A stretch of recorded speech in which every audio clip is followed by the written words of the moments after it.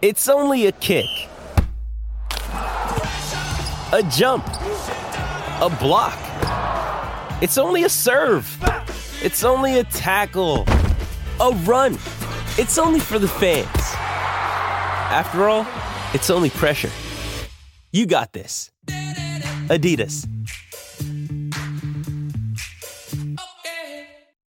Another day is here, and you're ready for it. What to wear? Check. Breakfast, lunch, and dinner? Check. Planning for what's next and how to save for it? That's where Bank of America can help. For your financial to-dos, Bank of America has experts ready to help get you closer to your goals. Get started at one of our local financial centers or 24/7 in our mobile banking app. Find a location near you at bankofamerica.com/talktous. What would you like the power to do? Mobile banking requires downloading the app and is only available for select devices. Message and data rates may apply. Bank of America N.A., member FDIC.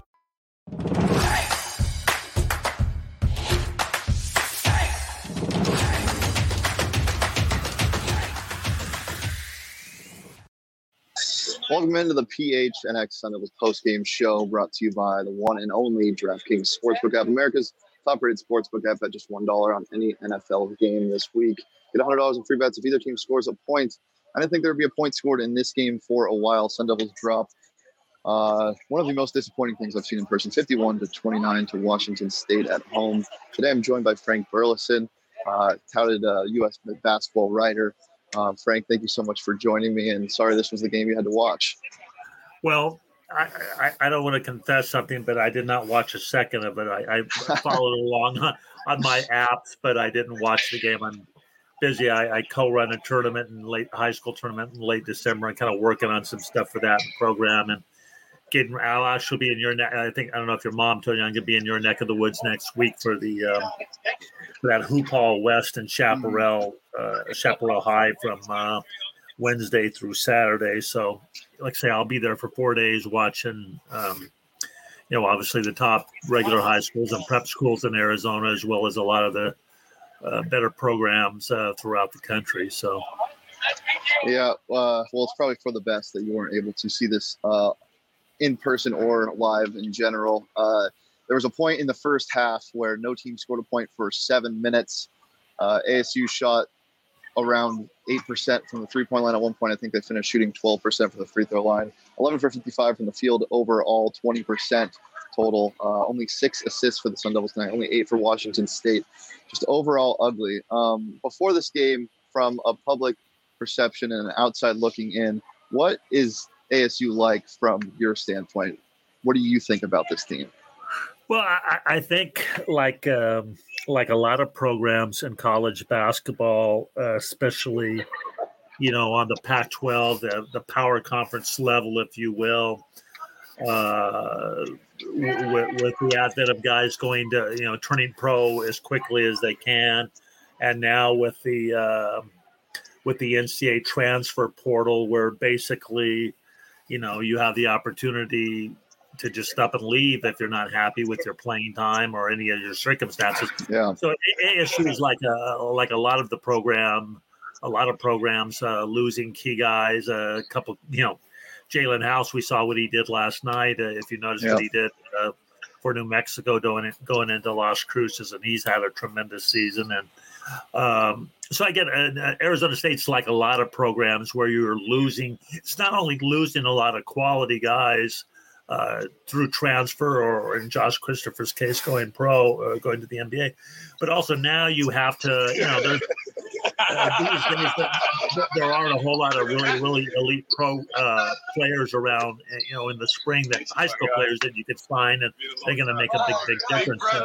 So, programs that lose players to the transfer portal have to go back into that same transfer portal and get players. So it's kind of a scramble situation when you're looking in May, June, and August, where coaches are trying to, rebuild their roster with kind of transfer. So now you're going to this, even though some of these players are 21, 22 years old, you still got to adapt to a new program and a new system and new coach and everything. So I think ASU, like a lot of programs, look at the University of Oregon. Obviously, they've had a little bit more success, but look at who would have ever dreamed that you'd see a Dana Altman team take a couple shellackings like they did last week to, I think it was Houston and St. Mary's, and losing to BYU by 35, 36 points at home. So again, it's not a situation that's unique to ASU, and I think we can all get, anybody who follows college basketball, writes about it or talks about it for a living, you kind of learn early that I was talking about this with a couple of people, that you learn early that you don't want to overreact one way or another, positively or negatively, about things you see in November or December. I mean, look at Friday night. Duke and Paulo Banchero and their whole crew, Mark Williams and those guys, go in and beat, arguably the best team, maybe the best team in the country in Gonzaga. Yeah. Everybody's, talking about Banchero being the one pick, and, Krzyzewski's going to go out with a national championship, and boom, 3 days later, they go in and lose to a Ohio State team after a big lead that had struggled. Yeah. So again, college basketball, more so than almost any of the major sports on the college level, is very, up and down. So, when you're dealing with a 3.5, 4 month season, there's a lot of ebbs and flows. And ideally, as Bob Hurley and his staff and everybody else, you want to hopefully be peaking by, January and February, certainly into January and February. And the other thing I think, not to drag this out, but one thing you notice is, back in the days when your mom and I and a whole lot of people were covering college basketball in the 90s and even later, the idea that conference games would start in a couple of occasions in November and November 1st, you never dreamed that was possible.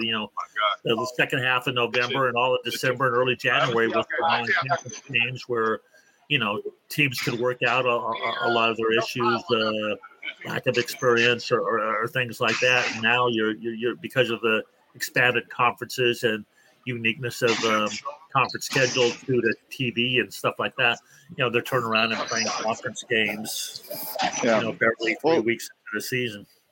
Yeah, look, stuff can definitely change, and that's what I've kind of been preaching to Sun Devils fans after a rough start for the Sun Devils. Obviously, 5 straight isn't great, but the thing I can't get past is how much talent this team has and how much talent teams of Bobby Hurley's have had in the past in general, and the inability to create their own offense, whether it be during a fast break even, but especially in half-court sets. We saw it tonight. There was just no flow. There's nothing. There hasn't been a single go-to play or anything that the Sun Devils have been able to do, and tonight was the worst of it.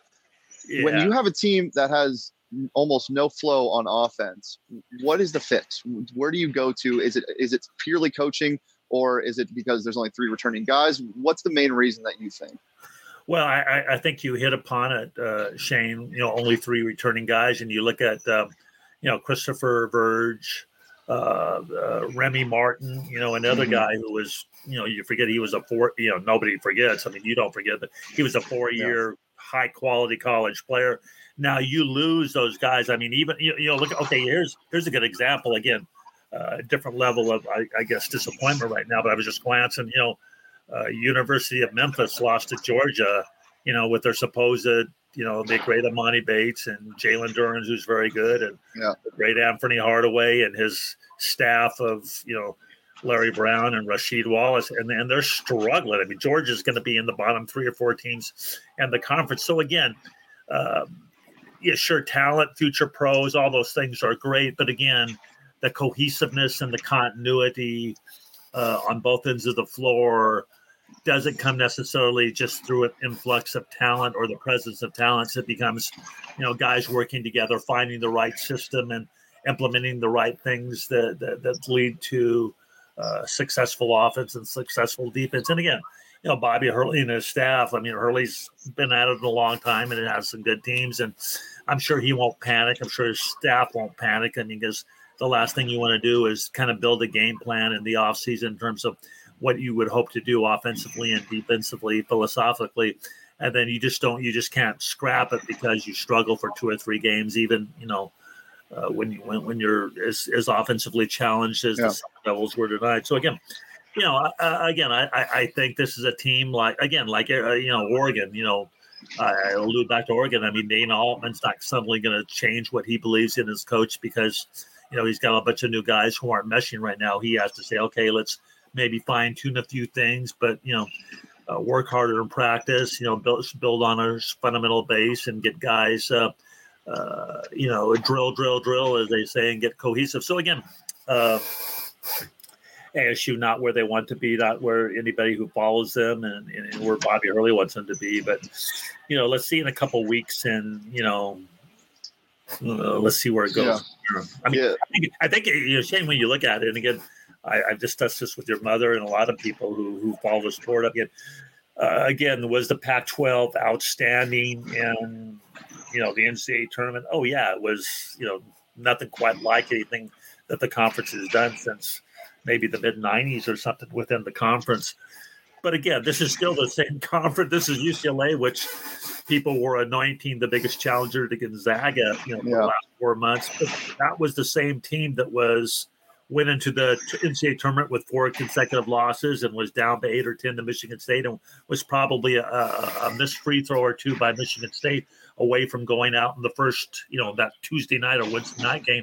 And suddenly now, instead of referring to him, and I joke with Mick Cronin about this all the time in the summer, and he understands rally. Instead of being called, instead of getting a great extension and being called, the closest things to John Wooden since John Wooden, now they're getting ready to shove him out the door. So it's a funny sport, and I think the sound coaches realize you can't get too high or too low, and just kind of do your best on a daily basis, on and off the court, to do what you have to do to get better. Yeah, look, I think tonight was definitely an outlier for, both teams. Washington State's averaging around 83 points a game, and they didn't shoot the ball particularly well, obviously, in that first half either. ASU is not going to shoot 20% from the field consistently. It's just not going to happen. And their offense has been struggling prior to this, so that's a little bit of cause for concern. But as you said, as I've been saying, it's about who gets hot at the end of the year, and that's really all that matters. The concerning thing, however, was the atmosphere here. At Desert Financial. Things go bad, and even prior to the game being started, there wasn't the greatest crowd. And after ASU goes down early, and nobody wants to see ever consistent misses. Nobody wants to see a 7-minute scoreless stretch in a game, But at the same point, you shouldn't be booing a team that's trying to get on the right track. I feel like ASU fans have already given up on this team, and some of the players are starting to reflect it as well. I've been, you've grown up there all your life, and we kid about Tucson, and again the metropolitan Phoenix, Tempe, Scottsdale. Gilbert. There's a whole lot of things to do for entertainment, like in Southern California. Yeah. And if you think back to look at the crowds SC football has had, especially this year when they were struggling. Not every town, not every city is like, with a team professionally or college-wise through thick or thin. It just doesn't happen. And certainly Southern California, even with the great SC football and great UCLA basketball teams, it was a year or two that UCLA was getting 3,500 people, losing to Cal State Fullerton. So I get it. A lot of fans or supposed fans or followers are front runners, and again, I don't think anybody's ever accused Arizona State of having the most hardcore, loyal basketball fans of all time either. So, it is what it is. Yeah, the most disappointing part in the night, Marion Jackson, who's supposed to be the leader of this team, who I had really high hopes for, MAC Player of the Year last year, averaged around almost 20 points, 6 assists, and 6 rebounds.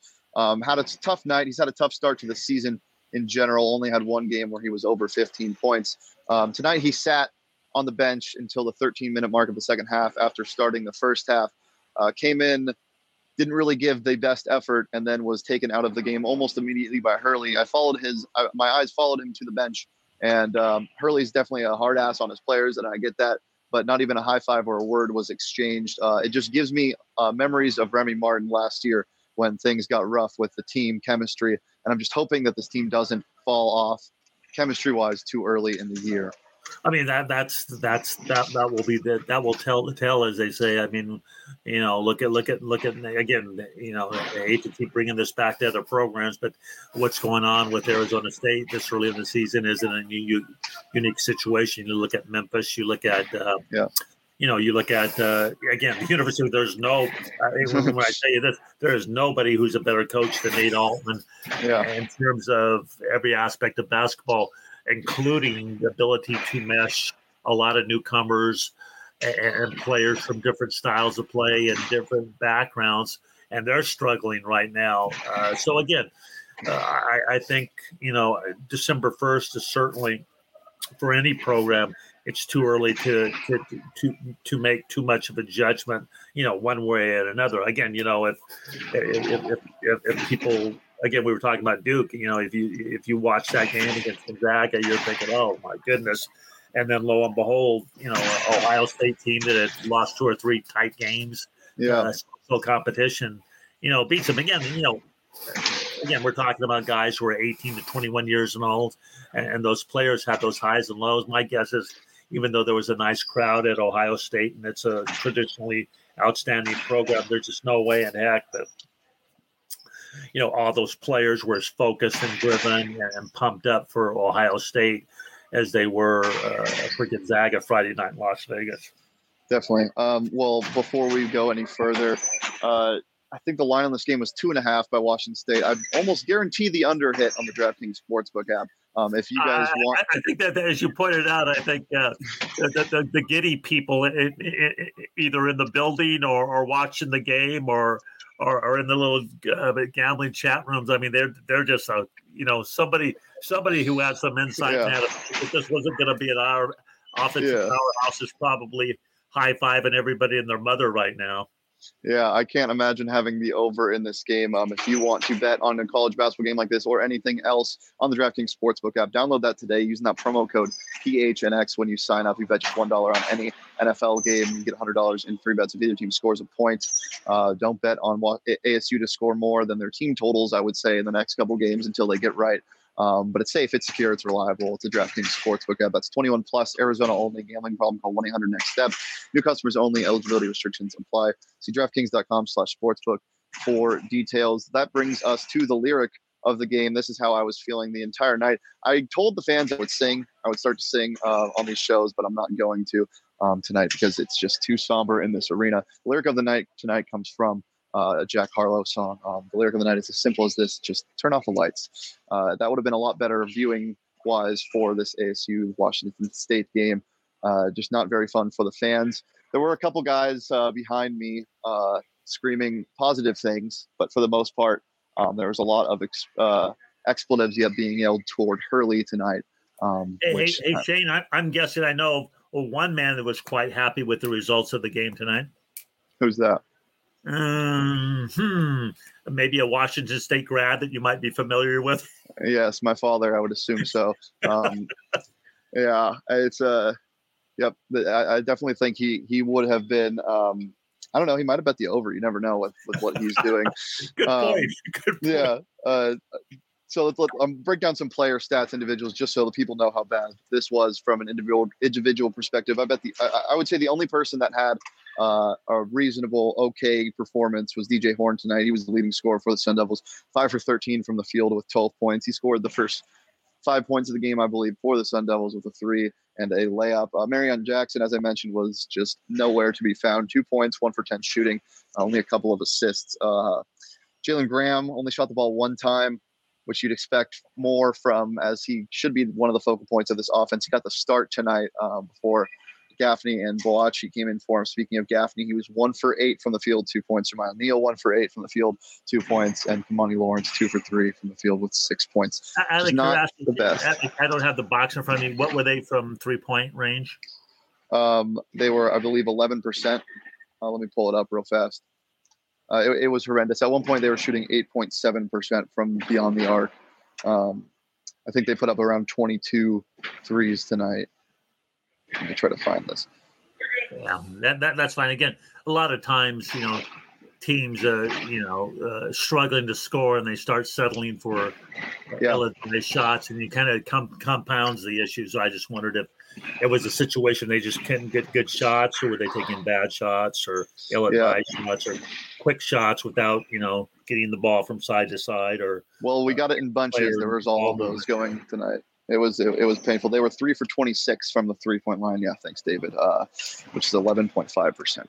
That's not what we call proficient at all. No, a lot of shots.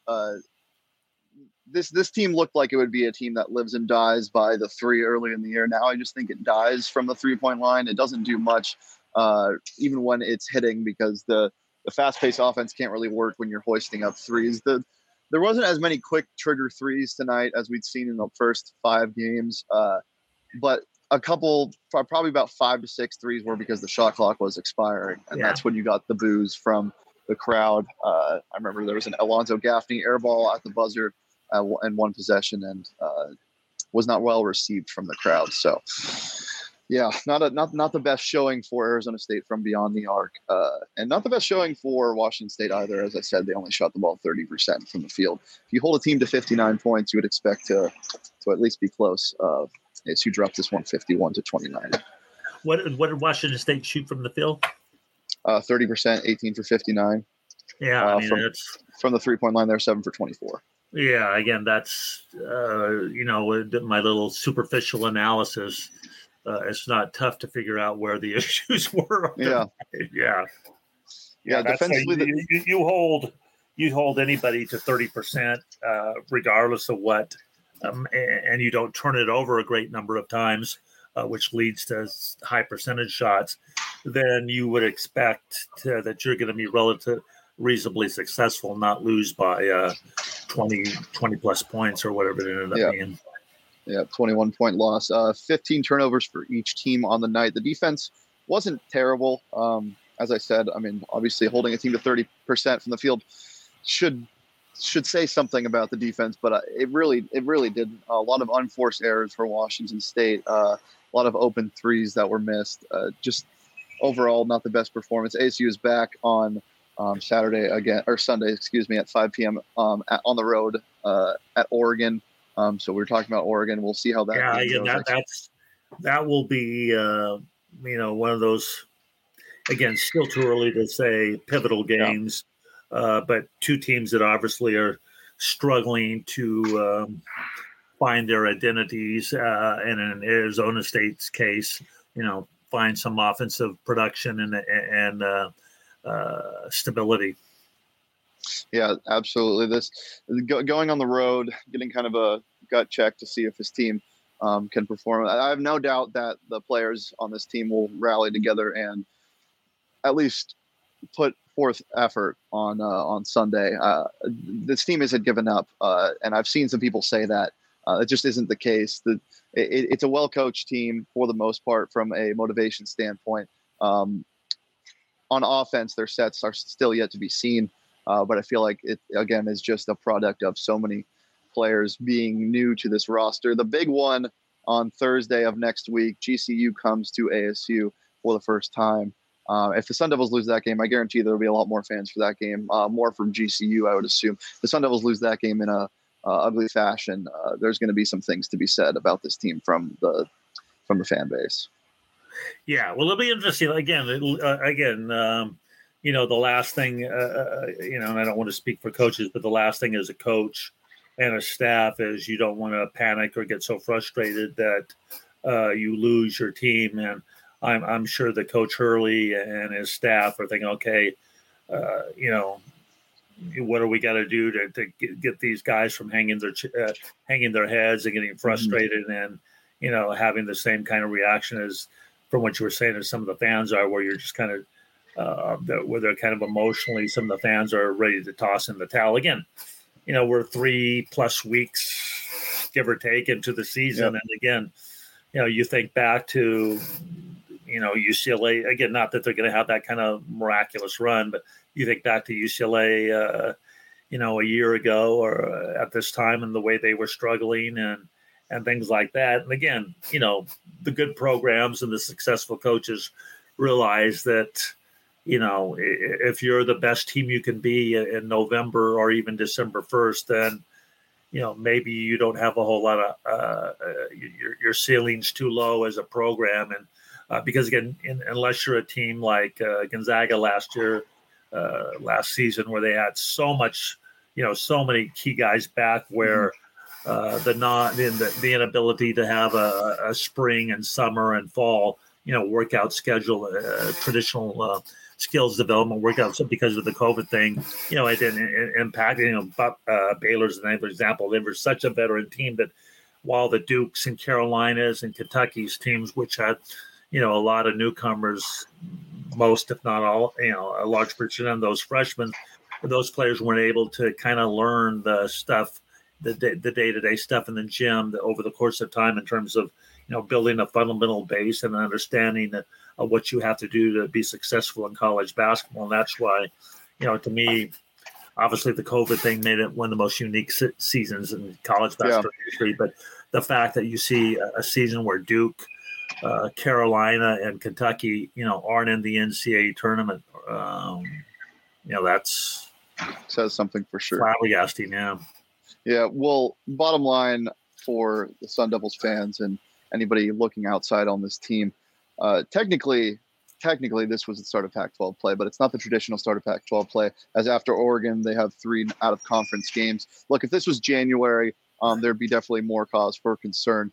It's ugly right now, but there's a lot of time to get right. You almost have an entire month before you have a talented USC team on the road on New Year's Eve, or the day before New Year's Eve, excuse me. So there's a lot of time to get right for the Sun Devils team. They just need to figure out their identity and figure out what they're doing best. I would like to see personally more fast-paced offense. They tried to press earlier in this game. Sometimes it works, sometimes it doesn't. They'll pick up man sometimes they run like a nice 2-2-1, and that helps the pace of play. But I genuinely think this team is best when they're on the run.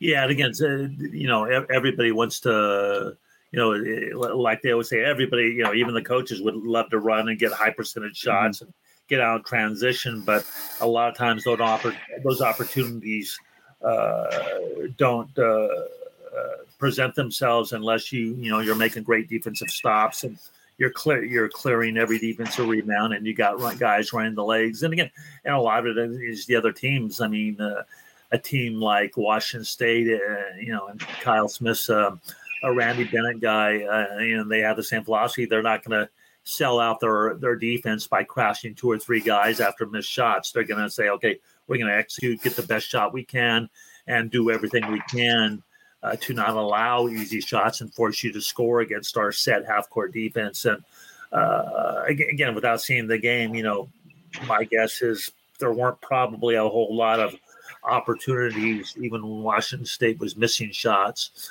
to get early transition opportunities. Yeah. That's a factor too. Yeah, well, that's about all I got from ASU standpoint. As I said, ASU is back on Sunday at 5 p.m. at Oregon. They'll look to get their first win in 6 games. Then definitely a big game for the Sun Devils. Thank you for joining us on the PHNX Sun Devils live show, post-game show rather. You can follow me at Shane Deef. You can follow Frank Burleson at Frankie Burr on Twitter. You can follow PHNX Sun Devils show at PHNX_Sun Devils. If you're listening on audio, leave a review. If you're watching on YouTube, leave a like and subscribe. Thanks again, and hopefully it gets better. Peace.